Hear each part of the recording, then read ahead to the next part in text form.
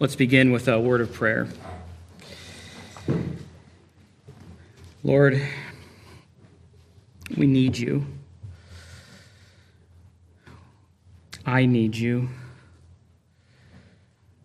We need this God of grace. Help us to sense how woefully inadequate we are, how delightful Christ is. I pray that you would help us to be people of the Word who meditate on Scripture, who meditate on the truth that you have given to us, and that because of that, our delights in you continue to grow and grow. It is a scary reality to pause for a moment and just realize that every day there are people dying and going to hell. Help us to be bold in preaching the truth, that you would help us to be a church that is characterized by our love for Christ and is expressed in our evangelism, that we would go out and that we would boldly share Christ with our neighbors and our friends and our co-workers for your glory. Strengthen us now as we prepare to hear your word preached, that you would give us insight, that you would give us wisdom, and that we would deal faithfully with the text of Scripture in a way that would exalt you. In Christ's name, amen. In 1952, British psychologist Hans Eysenck published a paper entitled The Effects of Psychotherapy and Evaluation. It actually is one of the classic papers in psychology. And in this paper, he wrote the following indictment. He said, in general, certain conclusions are possible from these data, the patients that he had studied in his for writing this paper. He says they fail to prove that psychotherapy, Freudian or otherwise, facilitates the recovery of neurotic patients. They show that roughly 2/3 of a group of neurotic patients will recover or improve to a marked extent within about 2 years of the onset of their illness, whether they are treated by means of psychotherapy or not. So his study, which was an evaluation of over 7,000 cases of psychoanalytic and eclectic therapies, came to this conclusion that whether someone is treated by psychotherapy or not, within a period of 2 years, 2/3 of them got better. This is and has been in the history of psychology a remarkable observation that at a very minimum casts a little bit of doubt onto what's going on here. This would certainly be, if we were to take this same report and say that this is what we found in the medical field, this would certainly be a damning report. If 2/3 of a medical doctor's patients improve within 2 years, whether or not they did a treatment or a surgery, that would be cause for major concern. Now, of course, this is back in 1952. What is the modern take on this? Well, in 2014, a man by the name of Ray Herbert reflected on this study by Hans Eysenck, and he wrote an article for the Association for Psychological Science. Ray Herbert, by the way, is a behavioral science editor at the Science News. He's the editor-in-chief of Psychology Today. He's the health and science editor at the U.S. News and World Report, and he's also a columnist for Newsweek, Scientific American Mind, and the Huffington Post. So this guy is out there. He's writes for a lot of these outlets, and in writing for the Association for Psychological Science, he wrote an article, Ray Herbert wrote this article entitled this, Why Psychotherapy Appears to Work Even When It Doesn't. And Ray Herbert said this about Hans Eisnick's 1952 study. He says, Eisnick noted somewhat wryly that these findings are encouraging for the neurotic patient. Okay, if you're suffering from something, it's encouraging that 2/3 are going to get better. He says, but not so welcome from the point of view for the psychotherapist. He also predicted that therapists would react emotionally to his proof based on their strong feelings and beliefs in their effectiveness. He was right about the emotional reaction. Many therapists still insist that their informal clinical observations and intuitions are proof enough of therapy's power. Eisnick did not attempt to explain why therapists' beliefs are so resistant to proof. It was beyond the scope of his analysis. But now a group of psychological scientists are attempting to do just that. Emory University's Scott Lilienfeld, working with colleagues at 5 other universities, argues that therapists are subject to the same cognitive biases that skew all human thinking. Rigorous scientific thinking does not occur naturally, so such biases cause therapists to infer and believe in outcomes that really have no proof. Now, if there's nothing else that you remember or observe from this particular quotation, it is this.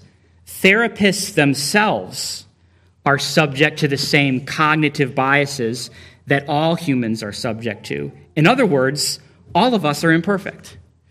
Nobody has reached the pinnacle to say, I am completely free from all of this. We all make decisions, and this should be something that we acknowledge and understand because of Scripture. But all of us are subject to biases. We are subject to believing things even without proof because of our fallen human nature.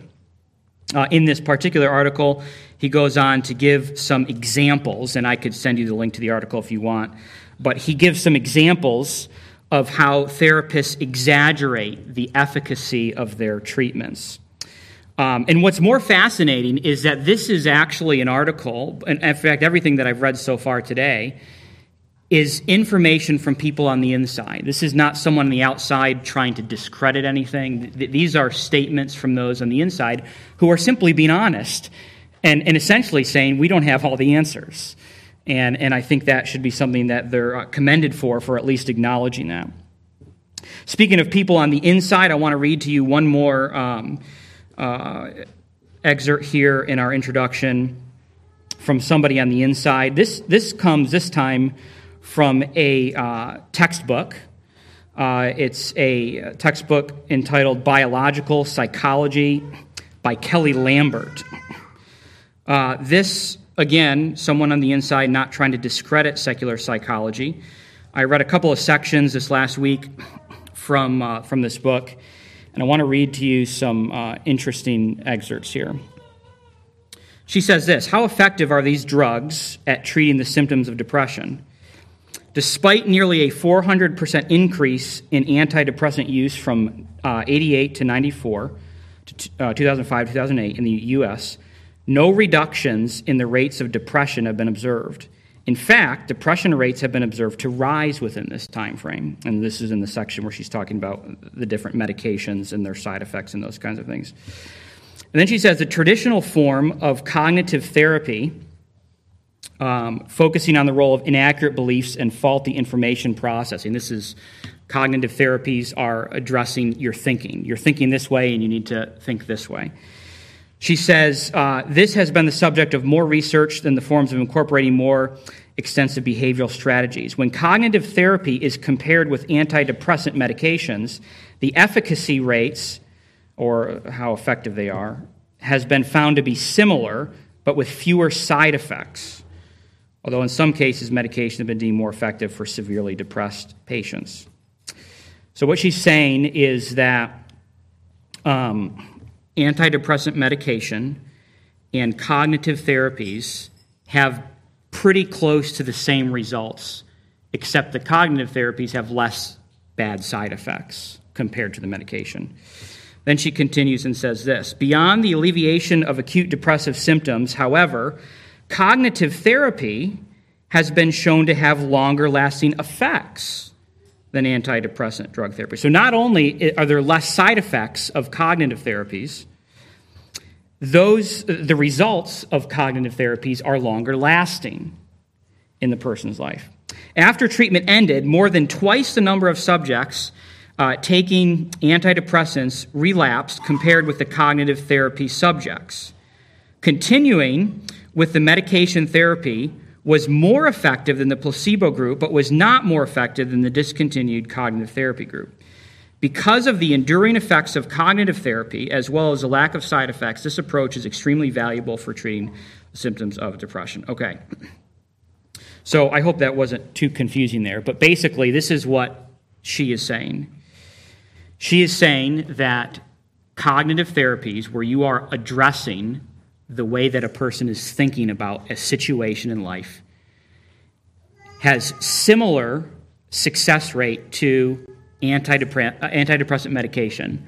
However, the advantage of cognitive therapies is that she is saying that there are less negative side effects and the results are longer lasting. And so here's what we're observing. The medical model of depression would seem to be losing popularity, and the cognitive and also the behavioral therapies are becoming more popular. Now, I'm going to say that this is good and bad from a Christian perspective. This is good because through God's common grace, people are beginning to realize the importance of simply knowing truth. Is this true? Is this not true? And helping people to get through those situations and understand that maybe they were thinking about something in a wrong way. And they're helping them to think, instead of thinking about it this way, we should think about it this way. This is a good thing. In fact, this is, again, I would attribute this to God's common grace, that even unbelievers can come to some general truths about God's creation. So this is the good part. Yet, while cognitive therapies are closer to the truth, the bad part is that they still lack the distinctively Christian element that is required for people to have ultimate and final hope and peace. We would say this: Christ is enough. And so this is where it gets a little bit closer and yet a little bit further from the mark.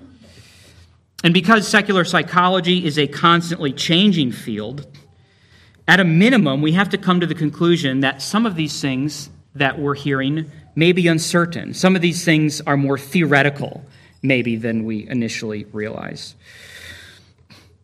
The solution oftentimes is a moving target. And so with that acknowledged, we do want to move towards a solution. We want to move towards a lasting solution. We want to move towards a solution for depression, a solution for, as we've called it, sorrow without hope, that does give us something lasting, that gives us something that we can grab onto securely. And so that's where we're going to go, Lord willing, today. I want to remind you of where we have been in our study on depression. And I will say this as well. If you have not heard the rest of this series, this is a series, which means that a lot of what I'm saying today is building upon what we've talked about previously. And if you've not had the opportunity to listen to those, I would encourage you to go back on sermon audio and listen to that, those previous messages. Here's the series that we've been following, or the outline: a brief word on psychology, a biblical definition of depression, which we said was sorrow without hope, the many occasions of depression, and there were lots of these that we talked about. The cause of depression, we said, was misplaced hope. How to identify depression, or we said symptoms of depression, the psychosomatic nature of depression, and of course that's the body and the mind kind of impacting one another. Unbiblical responses to depression, which was what we saw last week. And then this week is the cure depression.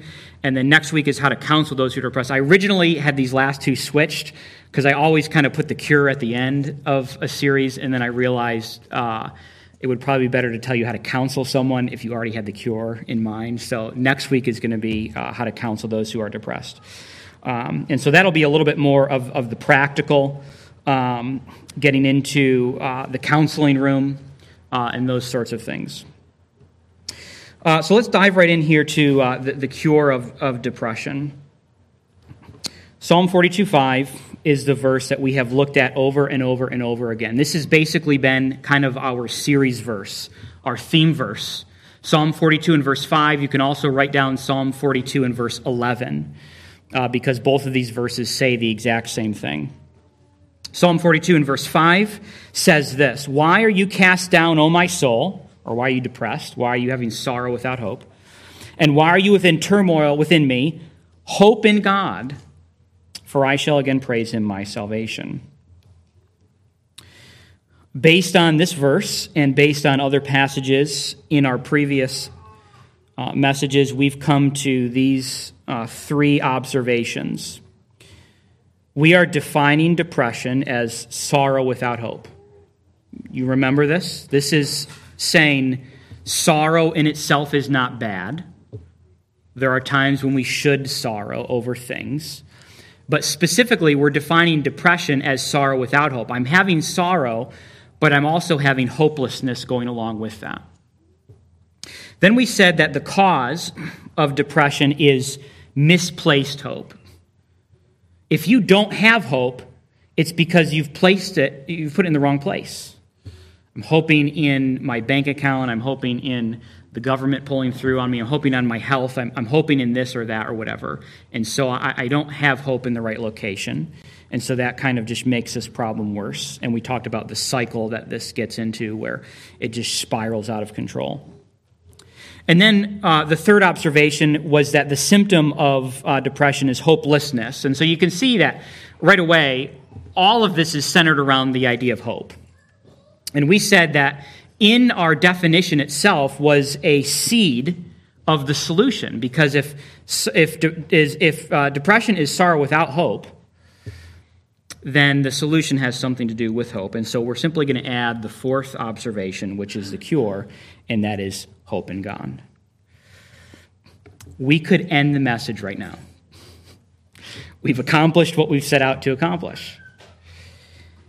And yet, this statement needs to be unpacked significantly in many ways. In fact, we could spend a whole series just on this. In fact, in a way, every sermon that we hear should be including an element of this. Here's what's going on in the world. Here's what's going on in the human heart. Here's what's going on in our own souls. And oh, by the way, hope in God. And here's me just turning the diamond a little bit so you can see that hope a little bit more clearly. And so really all of preaching, this is going to take years to preach through what hope in God means, bit by bit by bit. But we're going to try to hit some of the high points today. We're going to look at three things about hope in God. We're going to say hope in God is characterized by, and then there's a couple things here. Then we're going to say what the nature of hope in God is. And then we're going to say hope in God is cultivated through various things. The first observation here is that hope in God is characterized by the nearness of God. One of the things that Christians find the most joy and delight in is in having their God near them. There is something about the nearness of God that can comfort a soul unlike any other person is able to do. If I'm in the counseling room with someone who is going through depression, there is a limit to what I can do. There is a limit to what you can do. There is a limit to what you can do to the closest person in your life, your spouse. You cannot ultimately satisfy them at the bottom of it all.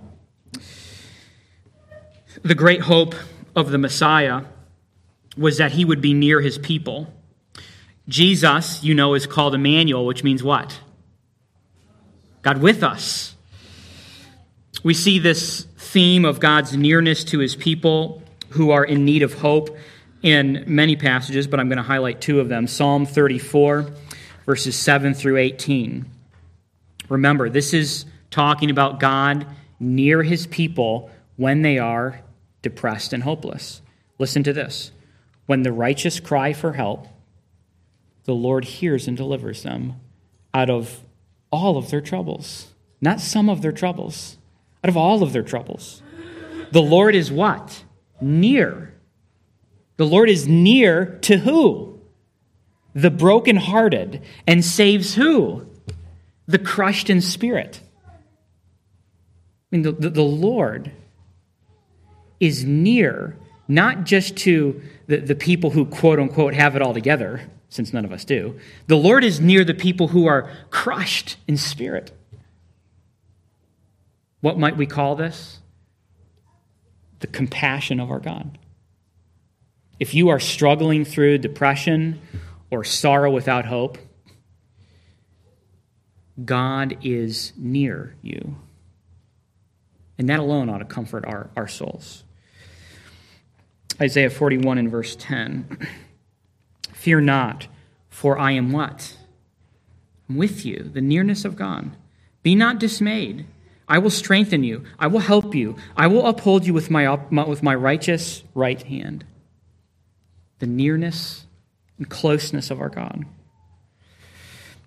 The second one we'll observe here is this. Hope in God is characterized by a rejection of human wisdom. Hope in God is by definition, a repudiation of human wisdom. Because if you're hoping in God, you're not hoping in man, right? And so if I hope in God, then I stop hoping in man. And probably one of the foremost verses here is Proverbs 3, 5, and 6. And many of us have probably memorized these two verses. Trust in the Lord with all your heart, and lean not on your own understanding. In all your ways acknowledge him, and he will make straight your paths. Hope in God says, I can't even trust myself to come to the right conclusions about my condition. And so I'm going to trust in God's wisdom instead of in my wisdom. This is why we ought to run to Christ first. Christ is not plan B. Christ is not, let me try everything else and then see if Christ is number one that we run to, that we cling to him. Those are the two observations here on what hope in God is characterized by. And then we're going to say what the nature of hope in God is. And the first one is that it is a secure hope. It's stable and it's firm. Hebrews 6:19, we have this as a sure and steadfast anchor of the soul.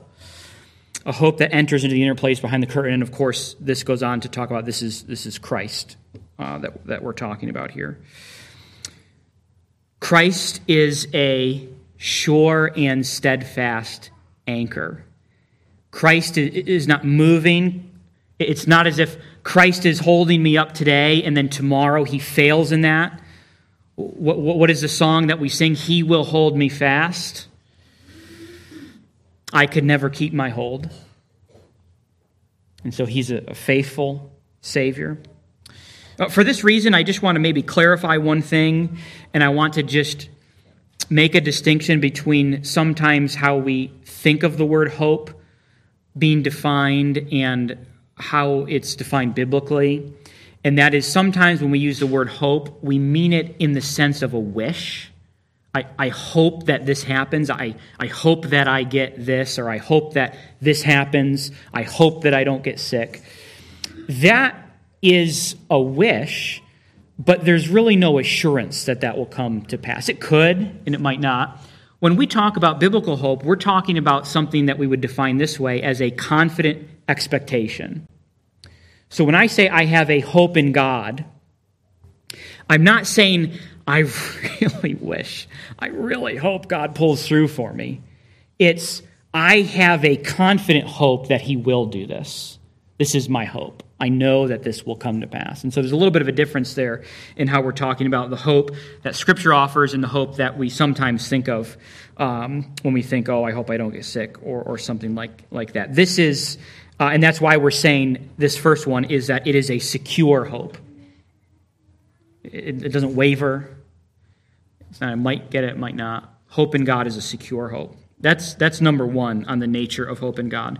Number two is that the nature of hope in God is that it is a joy-producing hope. And for this, we'll look at Proverbs 10:28. The hope of the righteous brings joy. If you have hope in God, the byproduct of that is that it brings joy. Hoping in God, and so I have joy. Number 3 is the nature of hope in God is that it is an efficacious hope, or we would say an effective hope. Why is hope in God effective? Because it's not sourced in me. Let's look at Romans 5 for this one. Therefore, since we have been justified by faith, we have peace with God through our Lord Jesus Christ. So we can have peace with God. Through him, we also have obtained access by faith into this grace which we stand, and we rejoice in hope of the glory of God. Not only that, but we rejoice in our sufferings, knowing that suffering produces endurance, and endurance produces character, and character produces hope. So here's our word, hope. And what about hope? And hope does not put us to shame. That's the key phrase here. Hope does not put us to shame because God's love has been poured in our hearts through the Holy Spirit who has been given to us. The hope in Christ is effective because it does not put us to shame. Nobody who ever puts their hope in Christ will walk away with their head hanging in shame and saying, boy, what a flop that was. You have hope in God and you realize that it is effective, that it actually works, that I actually find myself experiencing joy because of this. And it's an effective or an efficacious hope. That's number 3. Number 4 is that this hope in God is, or the nature of this hope in God is that it is an eternal hope. And we can go to a lot of passages for this one. But basically, is your salvation eternal? Is it? Then what does that mean about your hope? It's also eternal as well. And actually, I didn't, number 4 is going to be our last one here for the nature of hope in God. However, we could really say that every one of God's attributes can be aligned with part of the nature of this hope in God. Because whatever God is, it is expressed in our hope. And so God is eternal, our hope is eternal. God is good, our hope is good. God is just, our hope is just, all those kinds of things. But we're talking about eternal here. And the verse we're going to go to for this one is Psalm 90, verse 2. Before the mountains were brought forth, or ever you had formed the earth and the world, from everlasting to everlasting you are gone. God's eternal. And so if God were to be temporary, if God's lifespan was like 10,000 years, then that would mean our hope would have an expiration date. But because God has no expiration date, therefore our hope has no expiration date, and it's eternal. The next one here is how we cultivate this hope in God. Number 1, we cultivate it through prayer. Psalm 34, again, we already saw this verse earlier, but I'm bringing it back up again because it has the theme of prayer mixed in with God being near those who are depressed. And that is when the righteous cry for help. What's that called? Prayer. When you cry to help, when you pray to God, what does it say? The Lord hears. The Lord hears. And he delivers us. He's near to the broken heart. He saves the crushed in spirit. And so certainly this is part of the toolbox of the Christian, is that we cultivate this hope in God through prayer. Number 2, and because of our study at the 9 a.m. service, this probably goes without saying, but meditation. Puritan William Spurstow says this. He says that meditation is a remedy to fight depression. And he says, meditate seriously and frequently on the promises. And then he writes this. He says, I have sometimes thought that a believer's looking on a promise in Scripture that God has given to us, is not unlike a man's beholding of the heavens. the sky, in a still and serene evening, and who, when he first casts up his eyes, sees by chance a star or two. Okay? So picture what he's saying. He's saying meditation is like this. You go out into this field, and you look up into the sky, and you just by chance happen to see a couple of stars. He says, by and by, he looks up again, and both their number and luster are increased. So he looks up a few minutes later, and he sees more stars, and they look brighter to him. A while after, he views the heavens again, and then the whole firmament from every quarter with a numberless multitude of stars. He says, you ever do that? You go out and you see a couple of stars, and then you go out again, and it's a little brighter, a few more, and then all of a sudden you go out again when it's really dark, and the whole sky is just a canvas of stars. So he applies it by this. So, when a Christian first turns his thoughts toward God's promises, the appearances of light and comfort do oftentimes seem to be as weak and imperfect rays. So he's saying when you first look at God's promises, it's like looking at that star, and you see it's a little bit shining through. And then he says, but when the heart and the affections are fully fixed in the meditation of a promise, oh, what legions of beauties do then appear from every part of it, which both ravish and fill the soul of the believer with delight. He's saying it's the same thing.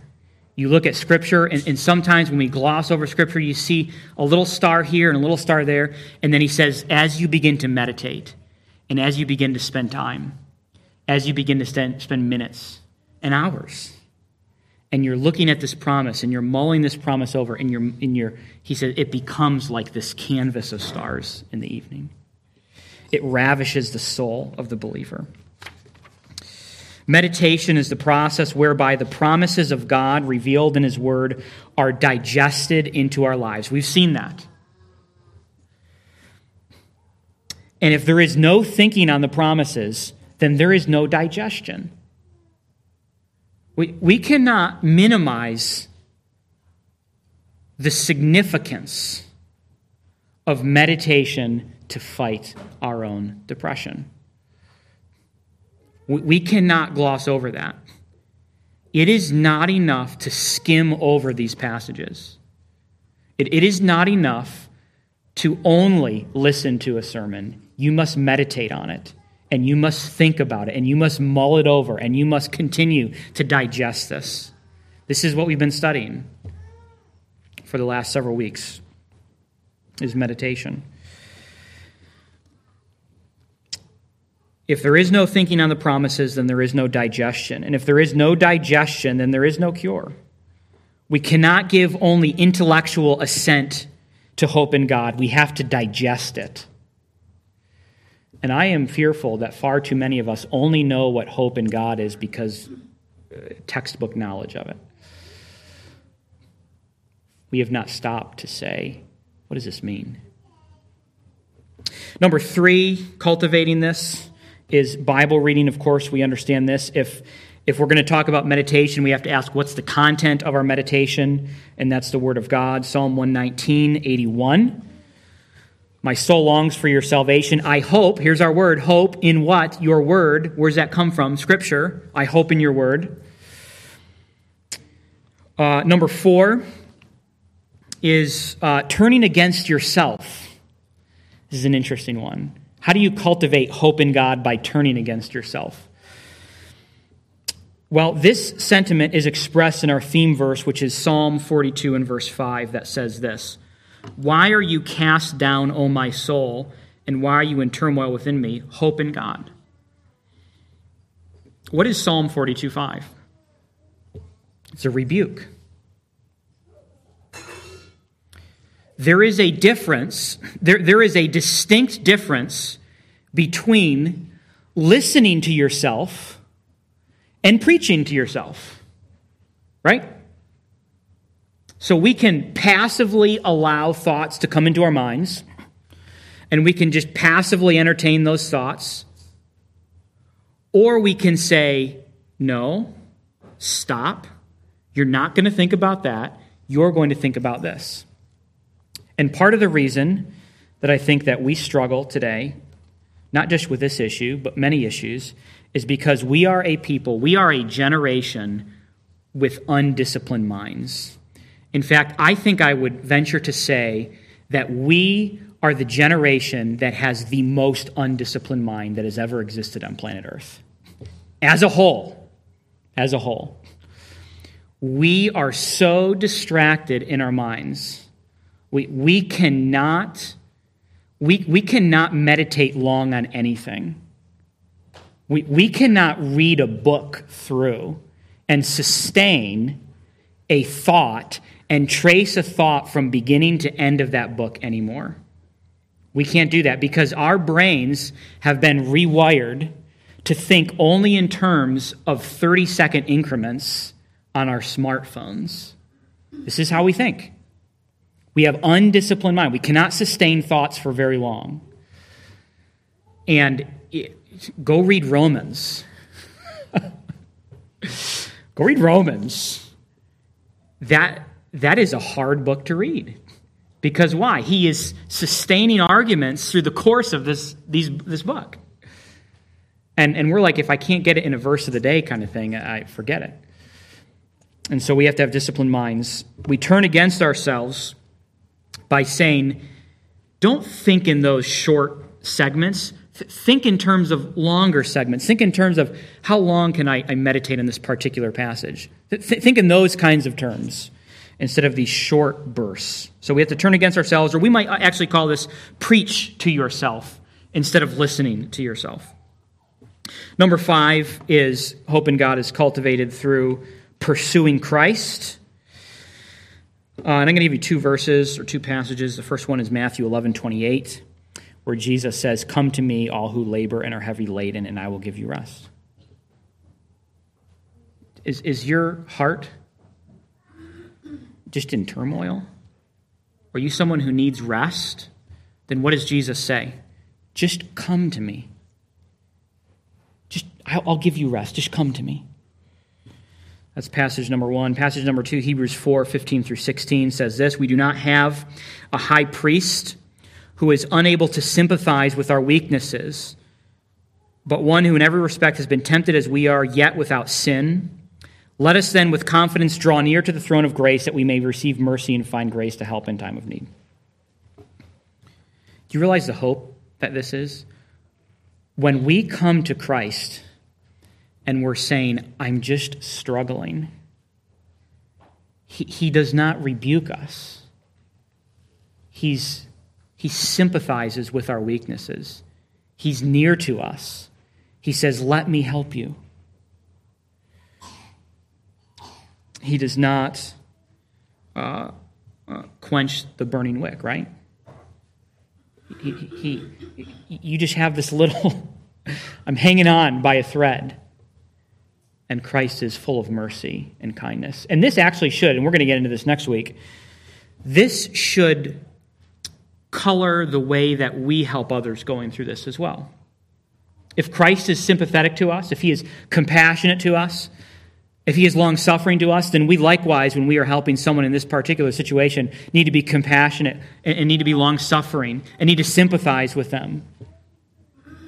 And as we know, we need to weep with those who weep. And that is perfectly appropriate for the Christian, to sit down with someone else, to hear their depression, and simply to just weep with them. And then to give them the hope that's in Scripture. These are just 5 ways to cultivate. We could go on and talk about the importance of Christian fellowship, the importance of listening to God-honoring music, to lay up our treasures in heaven and not on earth, to understand what it really means to live by faith, to cast all our anxieties on Him, to have a right knowledge of the Lord, and so on and so forth. And we could really expand this into dozens of messages on how to hope in God. But I do want to say one more thing here. In addition to these ways of cultivating hope in God, I want to remind us that hope in God is a battle. Anyone who has gone through the trenches of depression can probably tell you of the hardship, the duration, the length of time, the difficulty, and they can tell you that it's probably not just like taking a pill and going on with your life. It's hard. I want to encourage those struggling by telling you something about hope in the Lord that I hope will be an encouragement. The Puritan pastor, Christopher Love, said, "The people of God," that is those who are in Christ, those are believers, "have always ground of comfort in their souls, though they have not always a sense of comfort. As a man hath a right to an inheritance, though he cannot read the evidences of it." Let me explain what he's saying here. He's saying if you are in Christ, if you're a believer, you have ground in hope. You possess hope. But he's saying that's different from having a sense of hope. Do you understand the distinction that we're making here? He's saying you might have a right to an inheritance, even though you don't see the evidence of it around you, but it's still yours. You still possess it. And what he's saying is, he's saying if you're in Christ, even if you're struggling through this and you don't have a sense of it, you're kind of in this turmoil, he's saying you still have it. Not having a sense of hope is not a requirement for having hope. Because hope is not grounded in a sense of hope. Hope is grounded in what? God. Not in my subjective sense of that. In other words, there is a difference between feeling secure and being secure. All right, so let me give you an illustration of this. Imagine that a person is stranded on a desert island and they see a boat coming to rescue them. Now let's imagine that this person on the desert island, maybe he's been stranded there for some time, and he has fallen into depression, into despair, and he just says, there is no hope that I'll ever be rescued. I'm going to die on this island, and it's all hopeless. And all of a sudden, he sees that boat coming, and something has changed because he realizes that he has hope. And instantly, I mean, there's no delay here. He instantly is recovered. He's not depressed. He's not in despair. He's not in sorrow because he has hope. Now, let's tweak the illustration just a little bit. And let's say that this person sees this boat coming to rescue him, and he says to himself, that's just a mirage. There's no way that this boat is really coming to rescue me. Does that alter the reality that he is being rescued? No. He is being rescued whether he thinks it's a mirage or not. We might say that his disposition is inconsistent with his position. He doesn't have any sense of hope. He's still hopeless. He's still despairing. He still feels all of these things, and yet he still is being rescued. Why? Because his being rescued is not dependent on his sense of being rescued. Here's what we mean by this. Because of the many complexities of life, because of the variation in all of our temperaments, because of the pull of our sin natures, sometimes as believers in Christ, we have a disposition that is inconsistent with our inheritance in Christ. It's just the nature of it. Sometimes we don't feel like we have hope. We have Christ, but then we waver and we doubt and we sin and we're uncertain and things are cloudy sometimes.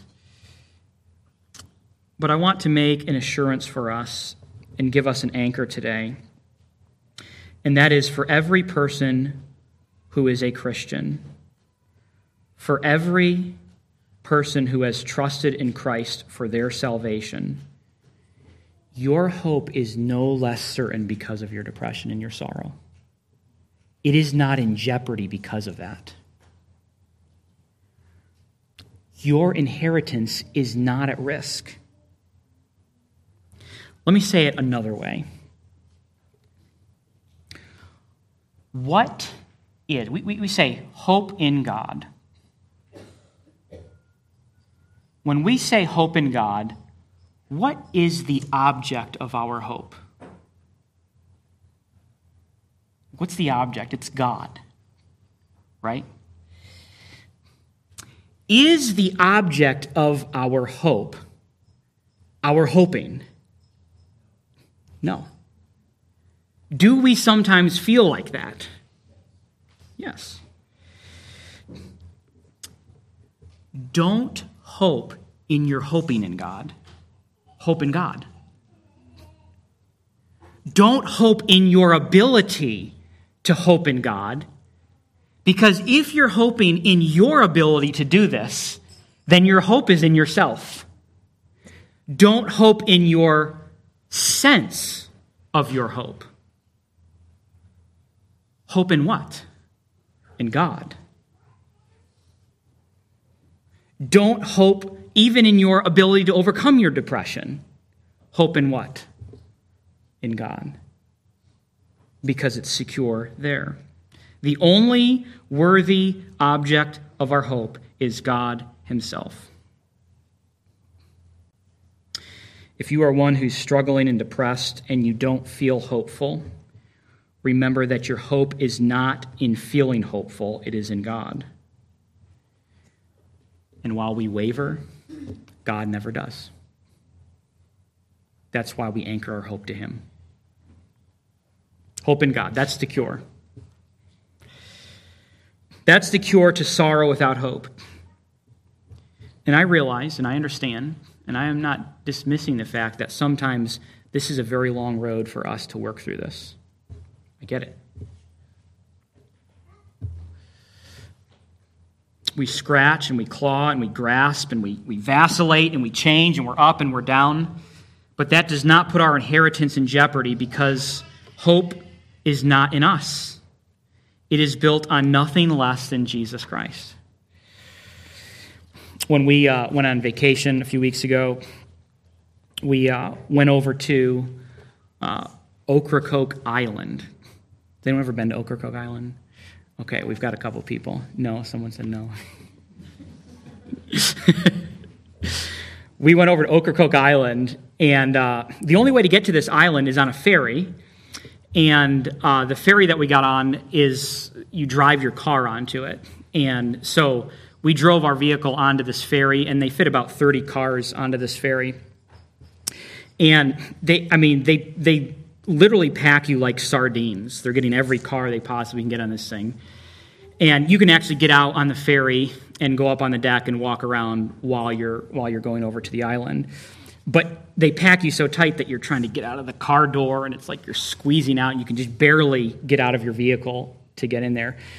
And so you don't have a lot of clearance when you're going into the ferry. And so I'm driving into the ferry, and of course I'm driving in thinking, like, okay, I'm like an inch away from this over here, and I'm an inch away from this over here, and I'm like looking in all of my mirrors, and I'm going really slow. And there's a guy in front of me, one of the workers here, and he's giving me directions. He's saying, go this way, come straight, or whatever. And he sees me doing this, and he just says, "Just look at me. Just watch me." Because I'm probably holding up the line and all this kind of stuff. But he has a vantage point that I don't have, right? I mean, I'm in the car, and he's outside of the car in front, and he can see exactly how much clearance I have over here. He can see exactly, how much clearance I have on this side.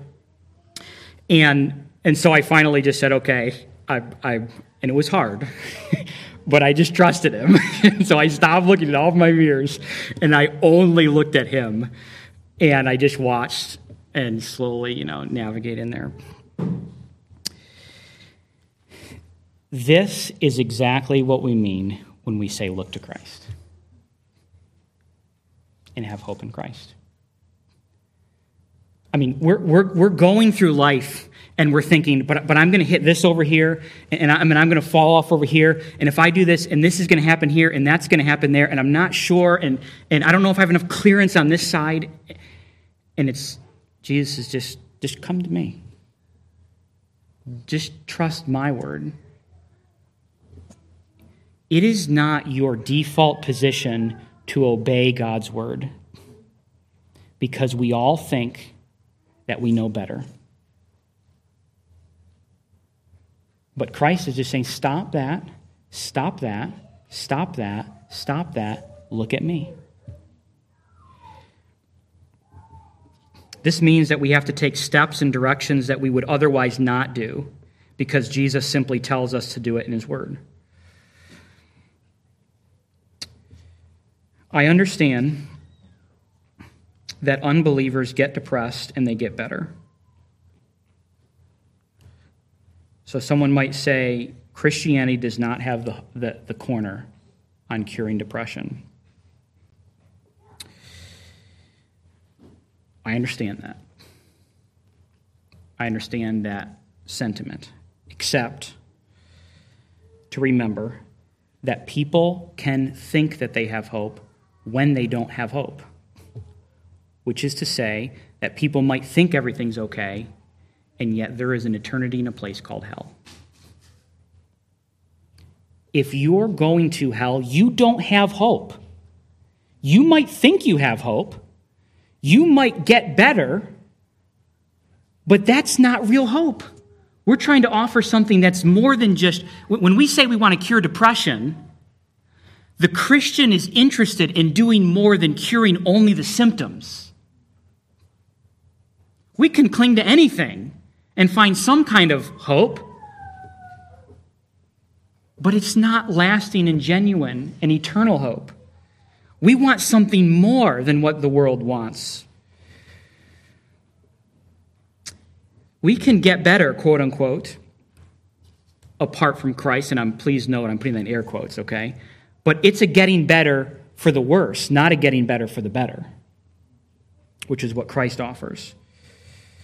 Taking a pain pill could cure joint pain if we're interested only in eliminating symptoms, but there might be a bigger issue at stake. Alcohol, for instance, cures depression. And what drunk doesn't realize this? We want something more substantive than this. The goal is to get at the heart of false hope and replace it with genuine hope. That's what we want. We want to find false hope, and we want to replace it with genuine hope. Someone who hopes in Allah might not be depressed because they really do think Allah is going to save them. But it doesn't change the fact that they really don't have hope. As Christians, we want to fix the symptom and the root cause.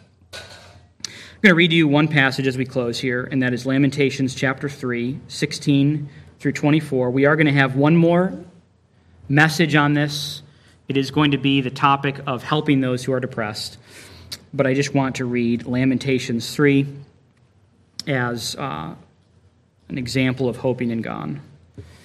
And this is in the context of depression in Scripture. He has made my teeth grind on gravel and has made me cower in ashes. My soul is bereft of peace. That's depression. I have forgotten what happiness is. So I say, my endurance has perished. So has my hope from the Lord. Remember my affliction and my wanderings, the wormwood and the gall. My soul continually remembers it and is bowed down within me. But this I call to mind and have hope. You see the switch here? My soul is bereft of peace, but I recall this and then I have hope. What is it? The steadfast love of the Lord never ceases.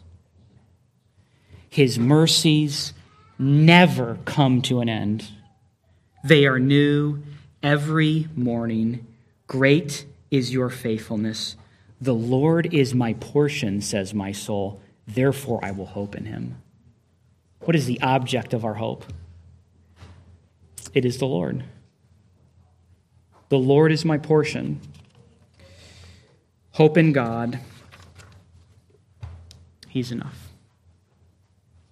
And I will say, as we conclude for today and go to our next part next week, that I spend time every week in the counseling room. And I'm happy to encourage and help anyone that I can. And I know that many of us here would also extend that same offer to be an encouragement to whoever we can. If you are an unbeliever, you don't have this hope. And so the admonition when I say hope in God for a believer is to recultivate that hope. As an unbeliever, it is repent and trust in Christ. Don't walk away from here as an unbeliever. Thank you, God, for your grace to us. We thank you for the gospel. Help us now to find our hope in you. Help us to find that you are sufficient and enough for us. We pray in Christ's name.